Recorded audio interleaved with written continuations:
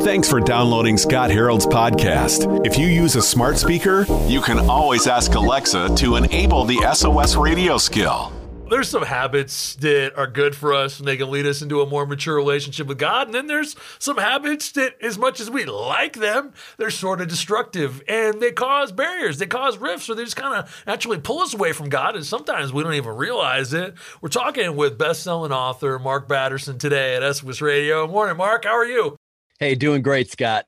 You know, it's wild because, we have all these habits and we have all these rhythms and we want to break out of patterns, but half the time we don't stop to actually craft strategy or even think about vision to break away from the things that just become our default.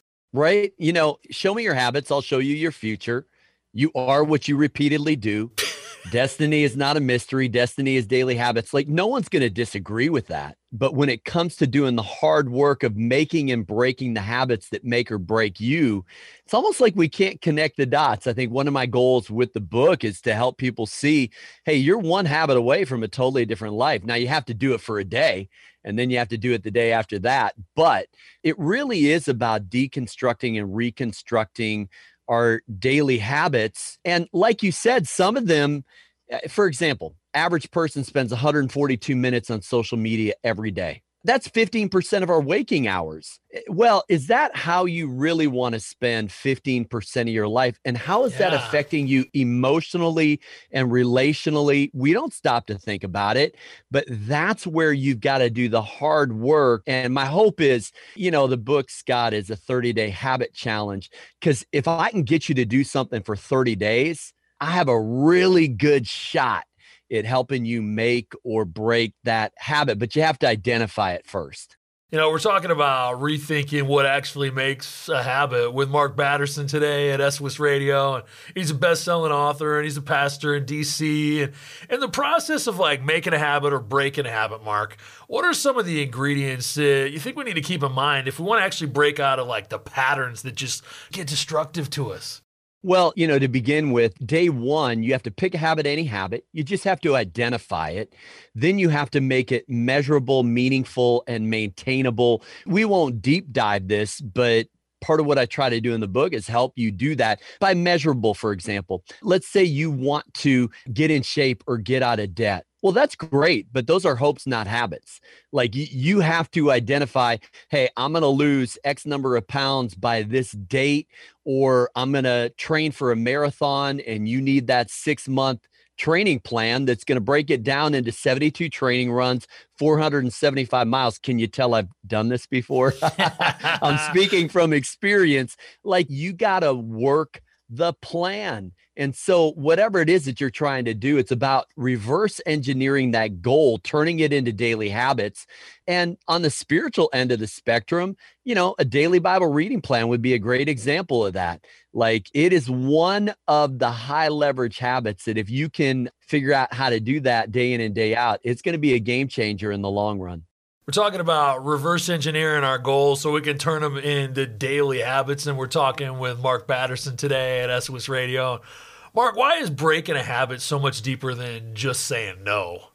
Think about it. Some of them are the adaptive strategies that we used as kids to get attention. And You're so right. And we're still doing it as adults. It's just more sophisticated, or it's the defense mechanisms that we employ to protect our very fragile ego. There are some habits where, let's be honest, for example, I chewed on my fingernails in junior high. And by the way, you would be shocked at how widespread that bad habit is.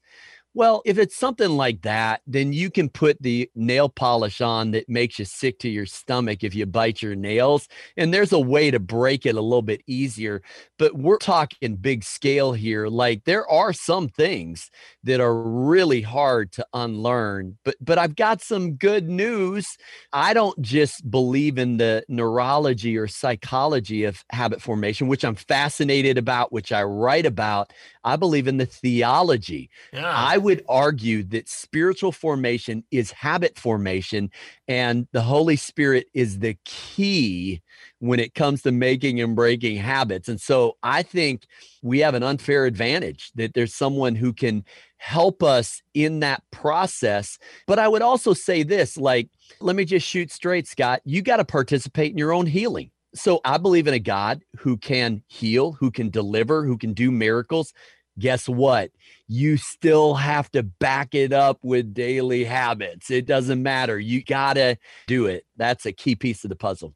If the habit's incongruent with your identity, it won't pass the test of time. And that's a quote from Mark Batterson. And we're talking with him right now on SOS Radio. And Mark, let's talk about that. Okay, when our habits are incongruent with our identity. Ooh, that's a deep thought. But then you think about like how that's going to pass the test of time. Unpack that for a minute. Yeah, you can't just think of it as I'm going to run. You have to think of yourself as a runner.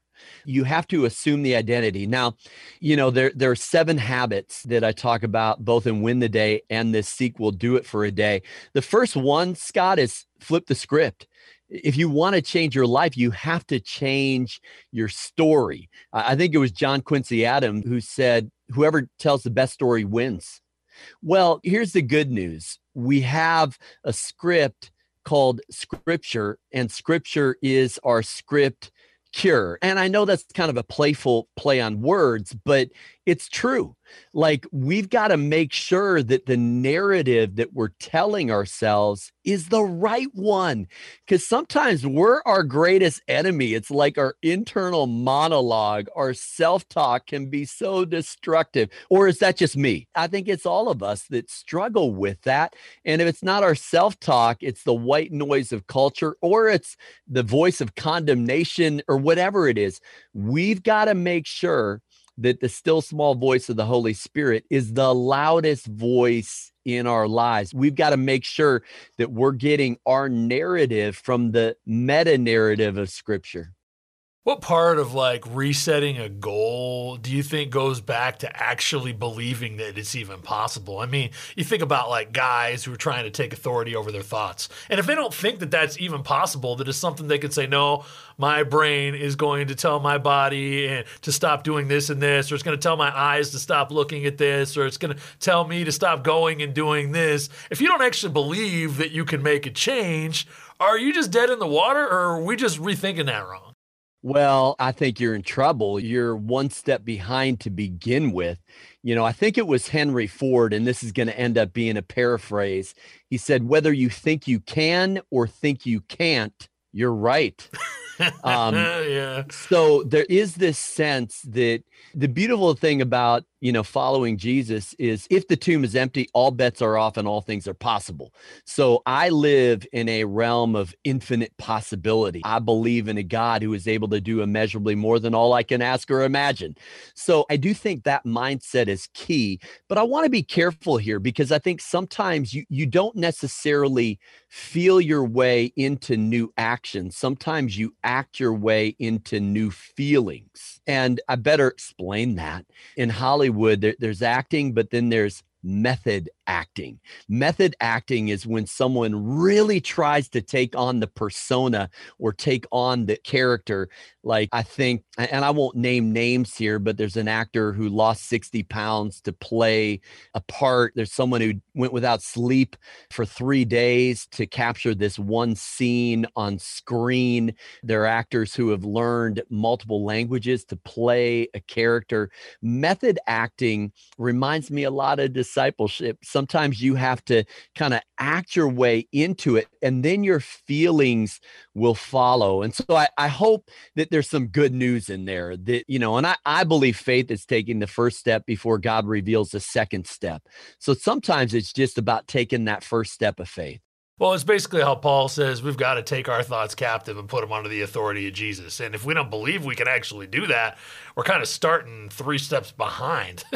Yeah, it's so true that there are these tensions that we feel between nature and nurture and mind and matter. Now, I want to recognize, like, when it comes to habit formation, I believe that there are epigenetic factors. I believe that some things are hereditary, but here's the key. I'm not going to use those things as an excuse.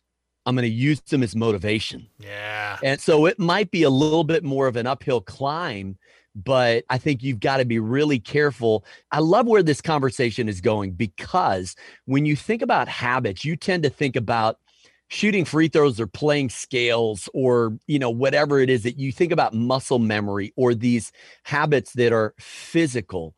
But to me, Scott, it's the mindset. It's the heart set.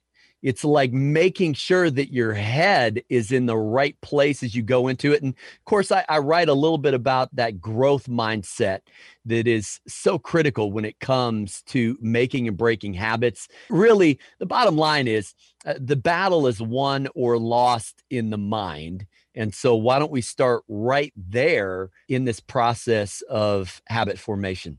We're talking with Mark Batterson today. New book, Do It for a Day. Hey, thank you so much for being with us. Hey, Scott, always a joy. Take care.